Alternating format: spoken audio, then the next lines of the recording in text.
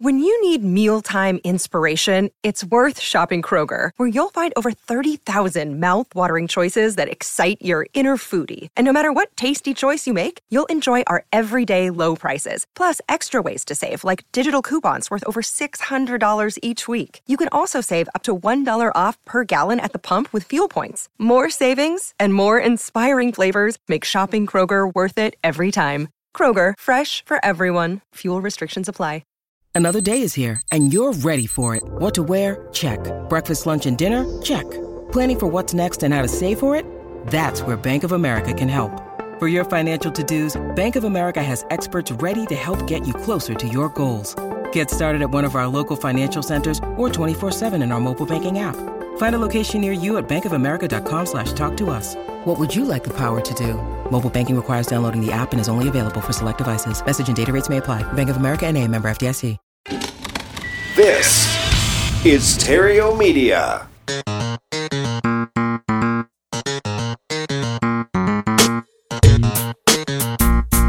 Success in real estate has nothing to do with shiny objects. It has everything to do with mastering the basics. The 3 pillars of real estate investing: attract, convert, exit. Matt Terrio has been helping real estate investors do just that for more than a decade now. If you want to make money in real estate, keep listening. If you want it faster, visit reiace.com. Here's Matt. Okay, welcome to the Epic Real Estate Investing Show. Glad you found us if this is your first time. If it's not, welcome back. We're here each and every day of the week, 7 days a week, talking everything about real estate, how to make money and how to keep it. And we've been doing this for about 10 years now, a little over 10 years. We just passed our 10-year anniversary, and we just would not be here if it weren't for you. So thank you. Thank you for listening. Thank you for sharing this with your friends and family, because of you is the reason I still do this. And thank you for all the feedback that you give and sharing with me all the help that you get from this show. It fuels me and it keeps me going. Alrighty, so I've got a guest for you today, actually a repeat guest. We're going to talk more taxes because it's that season. And you heard a great interview with him last Monday. And here he is again a week later, Mr. Joel Jensen from Tax Century. Joel, welcome back to the show. Hey, thanks, Matt. Appreciate it. Glad to be here. Yes, glad to have you back. So today we're going to talk about something that, a lot of people ask about their entities, like what entities should I use? Should I use an LLC, an S Corp, a C Corp? And so we're going to go into that. But one thing that we were talking about before we started recording was like the big difference between what a real estate investor is and what a real estate dealer is, and how they are treated differently by the tax code, by the IRS. So let's kind of go through, let's start with definitions. What's a real estate investor? What's a real estate dealer? Okay, great. Yeah, let's go through it. So I like to think of real estate taxation as a kind of a coin. If you look at a quarter, it has a heads and a tail side. Real estate kind of works the same way, in that we have an investor side and we have a dealer side, and they are treated very differently by the IRS. And I like to tell people you have to have a really good understanding about which path you're walking down. So am I walking down the investor path, or am I walking down the dealer path? Because when you mention real estate to most people, I guess, if I say, hey, I'm in real estate, they automatically go straight to, oh, you own a bunch of rental properties, right? Mm-hmm. That's kind of or they think you're a real estate agent. Yeah. But realistically, there's another side, which is that dealer side, and people kind of have to understand the differences of both. So let's talk about the real estate investor. So the real estate investor, like I said, is what people think about when it comes to real estate investing. And that is the rental side. Let's say I own a couple of rental properties. When I buy them, maybe I have some fixing up to do. So I'm going to put a little bit of money into it. I'm going to put it out on the market, try to find some renters to come in, make me some money. Mm-hmm. That rental income that comes to me as I own that property is what we consider passive income. Passive income, the real difference is that it does not come with that dreaded self-employment tax associated with it. Mm-hmm. Right? So I'm not paying Social Security on that income. So I like to think of it as cheap income. That's why, we do it. In fact, that's why I do it. So I have commercial properties on the investor side that I rent out and make that passive income because it's cheap income. And over time, as the markets increase, We look for the appreciation in those assets that we buy and we're renting out. And so when we sell those properties, we have capital gains that we have to deal with. Capital gains rates can vary depending on how long I held the property. And also now with the new tax code, how much other money I make. So we can be at a 15% or a 20% capital gains rate, and that's largely due to my other sources of income. I also have the ability on the investor side to 1031 exchange. And as we all know, 1031s are awesome because it defers income. It allows me to exchange properties. Yeah, defer my taxes. Yeah. Yes. And so I can buy something, 1031 exchange it into a bigger or maybe a better cash flowing property and not have to pay taxes. So it allows me to invest more money. It's a really great tool. Maybe one day we can get into the details of that. So that's kind of the investor side of things. Mm-hmm. Now, if we flip the coin over, we have the dealer side of things. And it's funny that when I talk to people about being a dealer, realistically, you're no different than a retail business. So if you think about a retail business, for example, I'm going to maybe go out and buy, I don't know, we always like to use widgets in the accounting world because it's doesn't really mean anything. Right. So if I go buy 100 widgets and I'm going to resell those, I buy the inventory, I expense off the inventory. When I sell it, I earn revenue. I go through and revenue less my expenses. I get to my income, and that's what we call ordinary income. Mm-hmm. So this ordinary income has all those dreaded Social Security or SE tax components associated with it. So I need to pay those on that type of income. I can't 1031 exchange those properties. I'm not using capital gains relative to those properties. So you really have to think of it as what I would call an ordinary retail business. In fact, the IRS considers those investment properties that we purchase as inventory. They actually call them inventory. Mm-hmm. And so really it's like a retail business versus a rental business, and they're very different, taxed very differently. So you always have to kind of understand which path you're going on, because what you want to do is be able to define what it is that you do to the IRS rather than having the IRS define it back to you. Mm. And what I mean by that is I've actually seen this, and this is kind of a little bit of a horror story, but I've actually seen the IRS reclassify someone's rental properties into what we would term a real estate professional, thereby making that everything ordinary income and applying Social Security taxes and different things to them that really hurt them from a tax perspective. And part of their issue was simply that they really weren't defining their path. So I always say, if you're going to do real estate investing, great, make sure it's in its own company. And if you're going to go out there and start flipping a bunch of properties and become a dealer, make sure that's in a separate company. Always define to the IRS what you do. Don't let them define it back to you. Got it. Yeah, I was two things real quickly.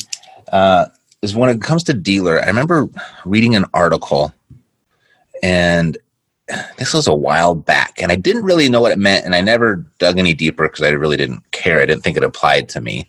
But there was some sort of article, and I think it kind of ties right into what you just said, about when you're out there and you're making money in real estate, there are like different ways to avoid being tagged as a dealer by the IRS. I think that's what you just kind of said. Like you want to make sure that you control what you're classified as and don't want the IRS to do it for you. Right. And, people who get into real estate often like to do both. Like I said, I have rental properties. I also like to flip, and I do the occasional flip. And really, I guess becomes important to look at is, can I sell off a rental property or go in and buy a property, sell it, and still be considered an investor and not a dealer? And the way that the IRS would look at that is they look at fact patterns. Mm-hmm. Often people think that, hey, it's a rule that would define it. It's not necessarily a rule, but they do look at the fact patterns. When I went in and I bought the property, did I, after I was done with it, immediately list it with an agent for sale? Because that would kind of define that, you know what, really you bought it to flip it like a dealer, not so much as an investment. But so I just always tell people, hey, if you want to do both, you can do both. Maybe one doesn't necessarily make you a dealer, but if I'm the type of person that is going to start doing it 2-3 times a year, then you've got to really segregate those two operations and not have them even listed personally, this is my viewpoint, within the same company. You've really got to separate them. Got it. Okay. So the big distinction, what I'm gathering now, and I remember why that article intrigued me, is that if you do both, which I think most people do to some degree, and you're classified as an investor with passive income, and you get tagged by the IRS as being a dealer because you flipped a few properties that year, they could treat your rental properties as dealer status as well, is what you were saying. Correct. Yep. That would suck. That would be, Yes. is not a good thing. Correct. Okay, got it. And so that's the reason we separate them into two different entities. Right. And the other thing I like is if I'm going to flip some properties, I'm going to make active income. There's also things I can do with that active income. Like now I can contribute to my self-directed 401k plans and, how I deduct health insurance and all these kinds of things that roll into an active business, which allows me kind of different opportunities than if I just had passive rental income. Right. Got it. Okay. And then one other word you dropped and we'll move on. You said real estate professional. Right. Is that synonymous with dealer? Typically they would fall underneath the same category. Yes. Okay. Yep. To me, being a real estate professional for my situation, and probably for a lot of people's situations, it's actually a good thing for me because I'm able to take revenue I generate from other sources and take my real estate deductions and apply it to that revenue as well. Yes, that's where we would take a step back and look at tax planning and why tax planning becomes such an important thing for people to do. And oftentimes it's maybe something they don't do or don't do as much as they should. So in your case, for example, we'd want to look at, okay, what are your various sources of income? What are your various sources of expenses? What is the best way to optimize your kind of real estate portfolio and business? And that's one of the things we would do in tax planning, but you're accurate. Yep. Right. So the really cool scenario there is, we'll just take middle of the road median income in the United States. I think is what, $45,000 is the median household income. With a few investment properties and being classified as a real estate professional, if they met all the qualifications, they could virtually, almost eliminate their W-2 taxes, right? It is possible. Yes, exactly. On the real, because on the dealer side or the professional side, it allows us more width to go negative. On the real estate investment side, we have caps, right? So my real estate investment side, I can record a $25,000 loss per year. But if I make too much money, then that starts to get suspended and pushed into the next year. Whereas my losses for real estate professionals do not. They go in, they don't have a bottom cap at $25,000. I can use it against any other source of income that I have. So it really allows some flexibility on that standpoint. Yes. Right. And so when I heard that, I was like, wow, it makes sense for everyone to own a few rentals, the middle of the road person, to own a few rentals, even if rentals don't even cash flow. Oh yeah. That's the beauty of real estate is typically the losses that they can kick off to help offset other income and reduce your overall tax burden. Absolutely. Right. So, if you're in a 30% tax bracket or 30% of your money, your W-2 income is going to Uncle Sam with a few income properties, all of a sudden can structure it in a way that you get to keep all of that. Correct. Even if you made no money on the real estate itself, but you will, right? The power of real estate. I love it. Okay, good. I always understood, or my context for real estate professional was a really good thing if you had additional income outside of the real estate arena. So I would always, exactly. So I always say or tell people, listen, take what you're doing, look at your real estate, sit down with someone that understands real estate and is qualified and can consult with you appropriately and start to organize things that are going to really help reduce your tax burden as close to zero as we can get it. Perfect. I love it. Okay, moving on. Now we've got real estate investor and real estate dealer, and which entity should each use? So we'll start with real estate investor. Yeah, I have some strong opinions about this. Yeah, most attorneys do. Yeah. So I'm okay. So let's start on the investor side. On the investor side, I would almost always use an LLC. LLCs haven't been around as long as some of the other types of corporations, but the flexibility that is built into them is just too high to not to want to use them. LLCs act as they're kind of a tax chameleon, as I would put it, because I actually get to pick the tax code that the LLC will follow. That's relatively new, right? Like that's relatively new. Yeah. So I can change it. You can create an LLC and I can tax you as a corporation or an S corporation, or use the partnership taxation rules or even the sole proprietorship rules, depending on how many owners we have. So that we call it a tax chameleon because I get to select what's best for you. Mm-hmm. And when we're dealing with the investment side or the investor side of real estate, some of the flexibility issues that comes with the LLC is my ability to move properties into and take them out of the LLC without triggering really any kind of tax consequence. So the transfer of property becomes a really, really big deal with specific to rentals. Because oftentimes what's happening is that I go out, I buy a rental property, and maybe my LLC hasn't been established long enough or doesn't have enough money to qualify for loans and so forth by itself. So I'm going out, I'm buying the property in my own name, and then I'm going to quick claim deed that thing into the LLC to create some liability protection. And if I ever need to refi that property, for example, I can quick claim it back out, not trigger any tax, refi it, throw it back in, and then let it sit there for my liability protection again.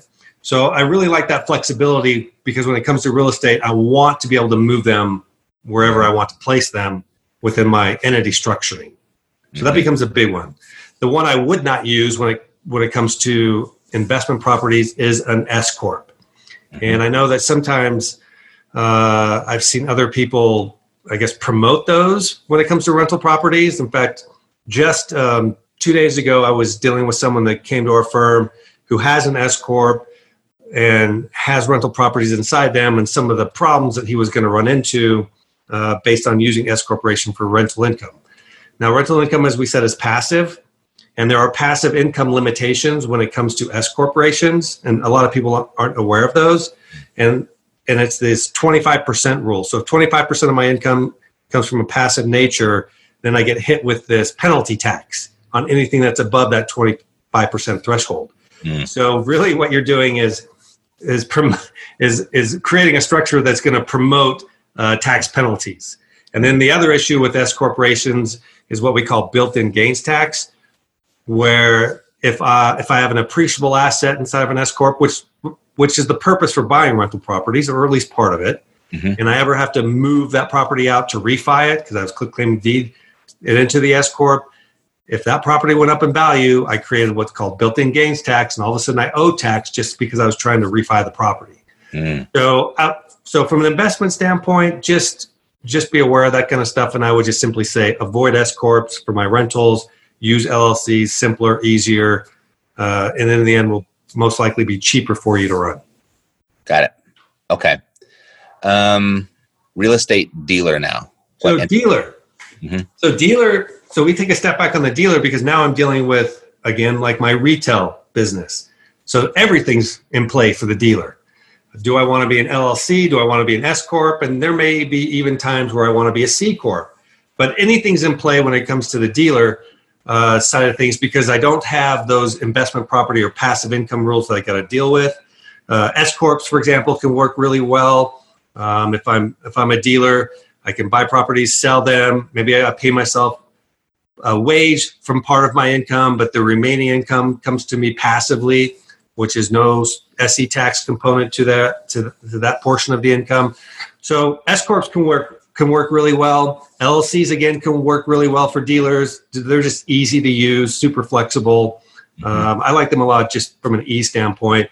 But from the dealer standpoint, you want to take a step back, look at everything you have going on, and then put one of the entities in place that's going to be best for your particular scenario. So on the dealer side, I like to look and say, hey, most of everything is in play for that. But on the investor side, really, you're kind of limited to the LLC.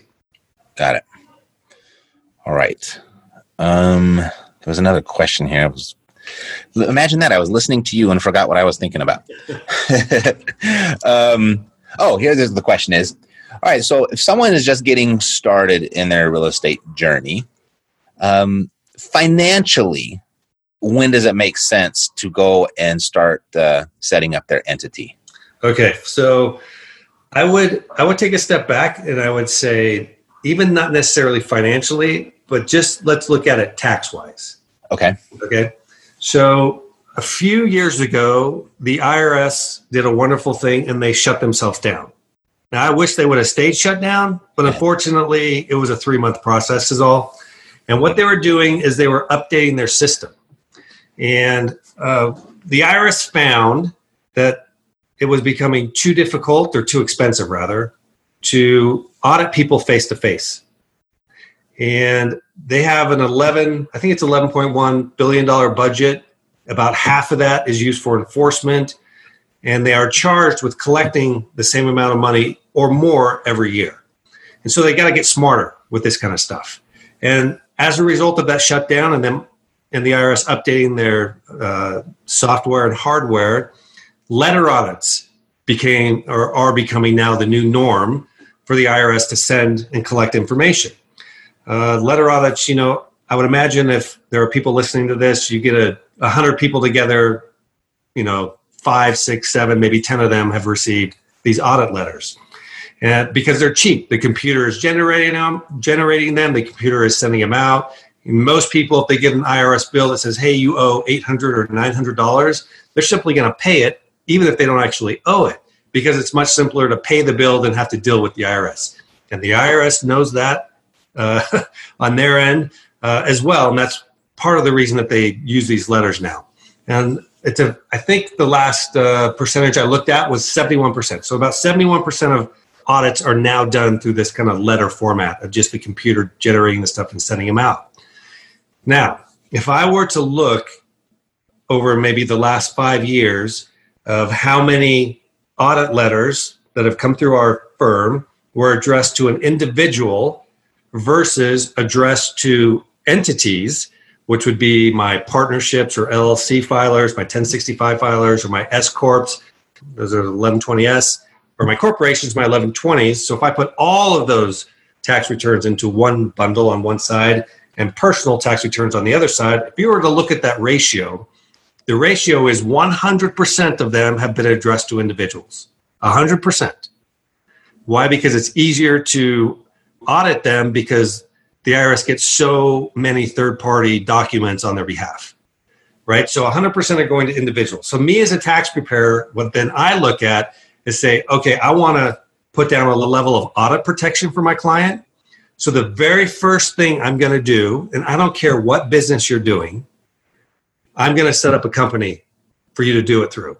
Because I know that the IRS is going to look at that company at a far, far lower rate than they are if you're just operating as an individual. So I like to look at the company setup as simple audit protection from the very beginning.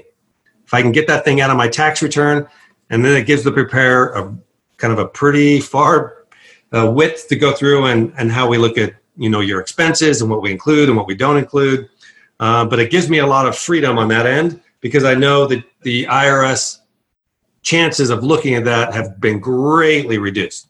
So if you're just starting out, I would say get your entity form day one. Do it from the very beginning. They're cheap, man. They are not that expensive. I mean, I'm trying to think of all the rates from the Secretary of State's across the nation. I think maybe Texas is $300. Maybe that's the most expensive. But typically you're looking at anywhere between $75 and $125 to set it up with your state or whatever you're going to do. But get that stuff done. Set it up. It's cheap. Go out and do it. And it's going to save you in the long run. I think it will save you a lot of money and create audit protection that we're all looking for. Got it. All right. So that's a good answer. That's a great answer. Because, financially, what I was always shown was like, it doesn't really make sense. Like, for example, avoiding the self-employment tax, right? Yeah. So when you set up an S Corp and about 35 grand is kind of where the break-even point is. So I've always advised people don't worry about it yet. But so I like it for audit protection. So let's say I create an LLC for you. You pay, let's say even if I was doing it for you, pay me, I'll go out and I'll deal with everything, get you the operating agreements, everything that you need for your LLC and set it up. And let's say you're not making any money up front, but I know I am just establishing a baseline audit protection for you. As you start making money, I would never tell someone to be an S corporation until they had a minimum of probably $50,000 worth of bottom line taxable income. Because I know you have to deal with W-2 and payroll and wages, and you have all these extra expenses that you're going to have to deal with. and it just has to make sense. So anywhere maybe 35 to 50,000, then we maybe look at S corps. But if I set up an LLC from you from the beginning, and then 2 years from now you're making 50,000, guess what I do? I say, okay, let's have a conversation. Do I want to, chameleon your tax the code that you're following, and now I'm going to change you into an S corporation, right? Because I can do that down the road. So I'm just going to always tell people, just set up at a minimum, set up your LLC from the get-go, and then based on your business and the trajectory of your business, then we'll react based on what you're doing. Awesome. All right. So definitely, I learned something there. So that audit thing, I did not know that about the letters and stuff like that. Yeah, it's amazing. I mean, I've seen them send letters that, in fact, probably the worst offender that I've ever seen was a person that came into our office. They called us up. They were really shaken. Said, we just got one of these letters. They weren't our client at the time. They became our client. And the IRS said, hey, you owe us $62,000. $62,000. Wow. Yeah. And I was like, wow, when I saw that thing. And it turns out that $62,000 was calculated based off of a math calculation. And what I mean by that is the IRS adjusted their loss. So the IRS, from the tax return that was submitted, had a $400,000 loss. The IRS adjusted it to a $200,000 loss. But if you think of simple math, two negatives make a positive. In order for that loss to get down, they calculated $200,000 worth of income and then flowed that income down to a tax that was owed.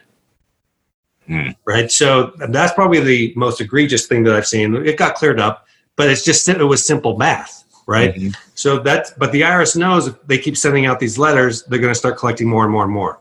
And I think the last time I checked, it's been a couple years, I think it was roughly $30 billion just from interest and penalties based on these letters that they've collected. That's not even the additional tax. That's just interest and penalties. Right. About $28 billion. So it's a chunk of money, and the IRS is counting on that money, moving forward. I think it's part of their budget now and what they think they'll collect. Yeah, so these letter audits, we have to be aware of them. I see. Okay, well, yeah, for the audit protection alone, it's worth it. Even if you're in California, which is what, $800 a year? $800 a year, and I know that's bad, but think of it as $800 a year worth of a kind of a primary level of insurance. Totally, especially if you get if you can avoid getting that $62,000 letter. Right. Very good.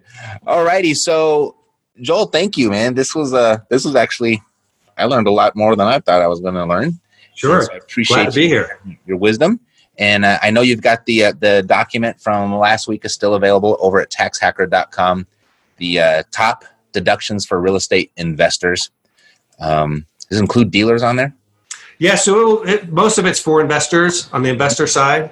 But at a minimum, get out there, download it, see if we can maybe educate you a little bit, expand your tax knowledge, and give you a hand specifically, now that we're in tax season.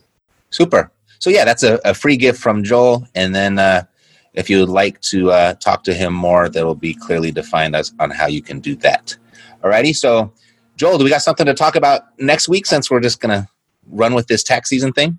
Yeah. So maybe next week we can talk a little bit about choosing a CPA. We can talk a little bit about tax deductions and maybe a little bit about certain things that the IRS looks for. Maybe we'll call them red flag issues. Very good. Let's put on the to-do list, the 1031 exchange too. Let's go over that. Okay, we'll do. Cool. All right, buddy. Thanks, and I'll see you next week. That's it for today. God bless. To your success. I'm Matt Theriault. Living the dream. Yeah, we got the cash flow. Yeah, we got the cash flow. Yeah, we got the cash flow. You didn't know, homeboy, we got the cash flow.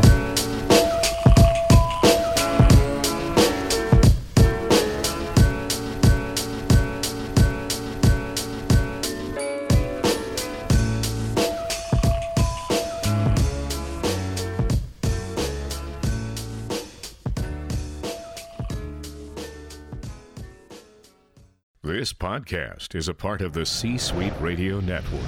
For more top business podcasts, visit c-suiteradio.com.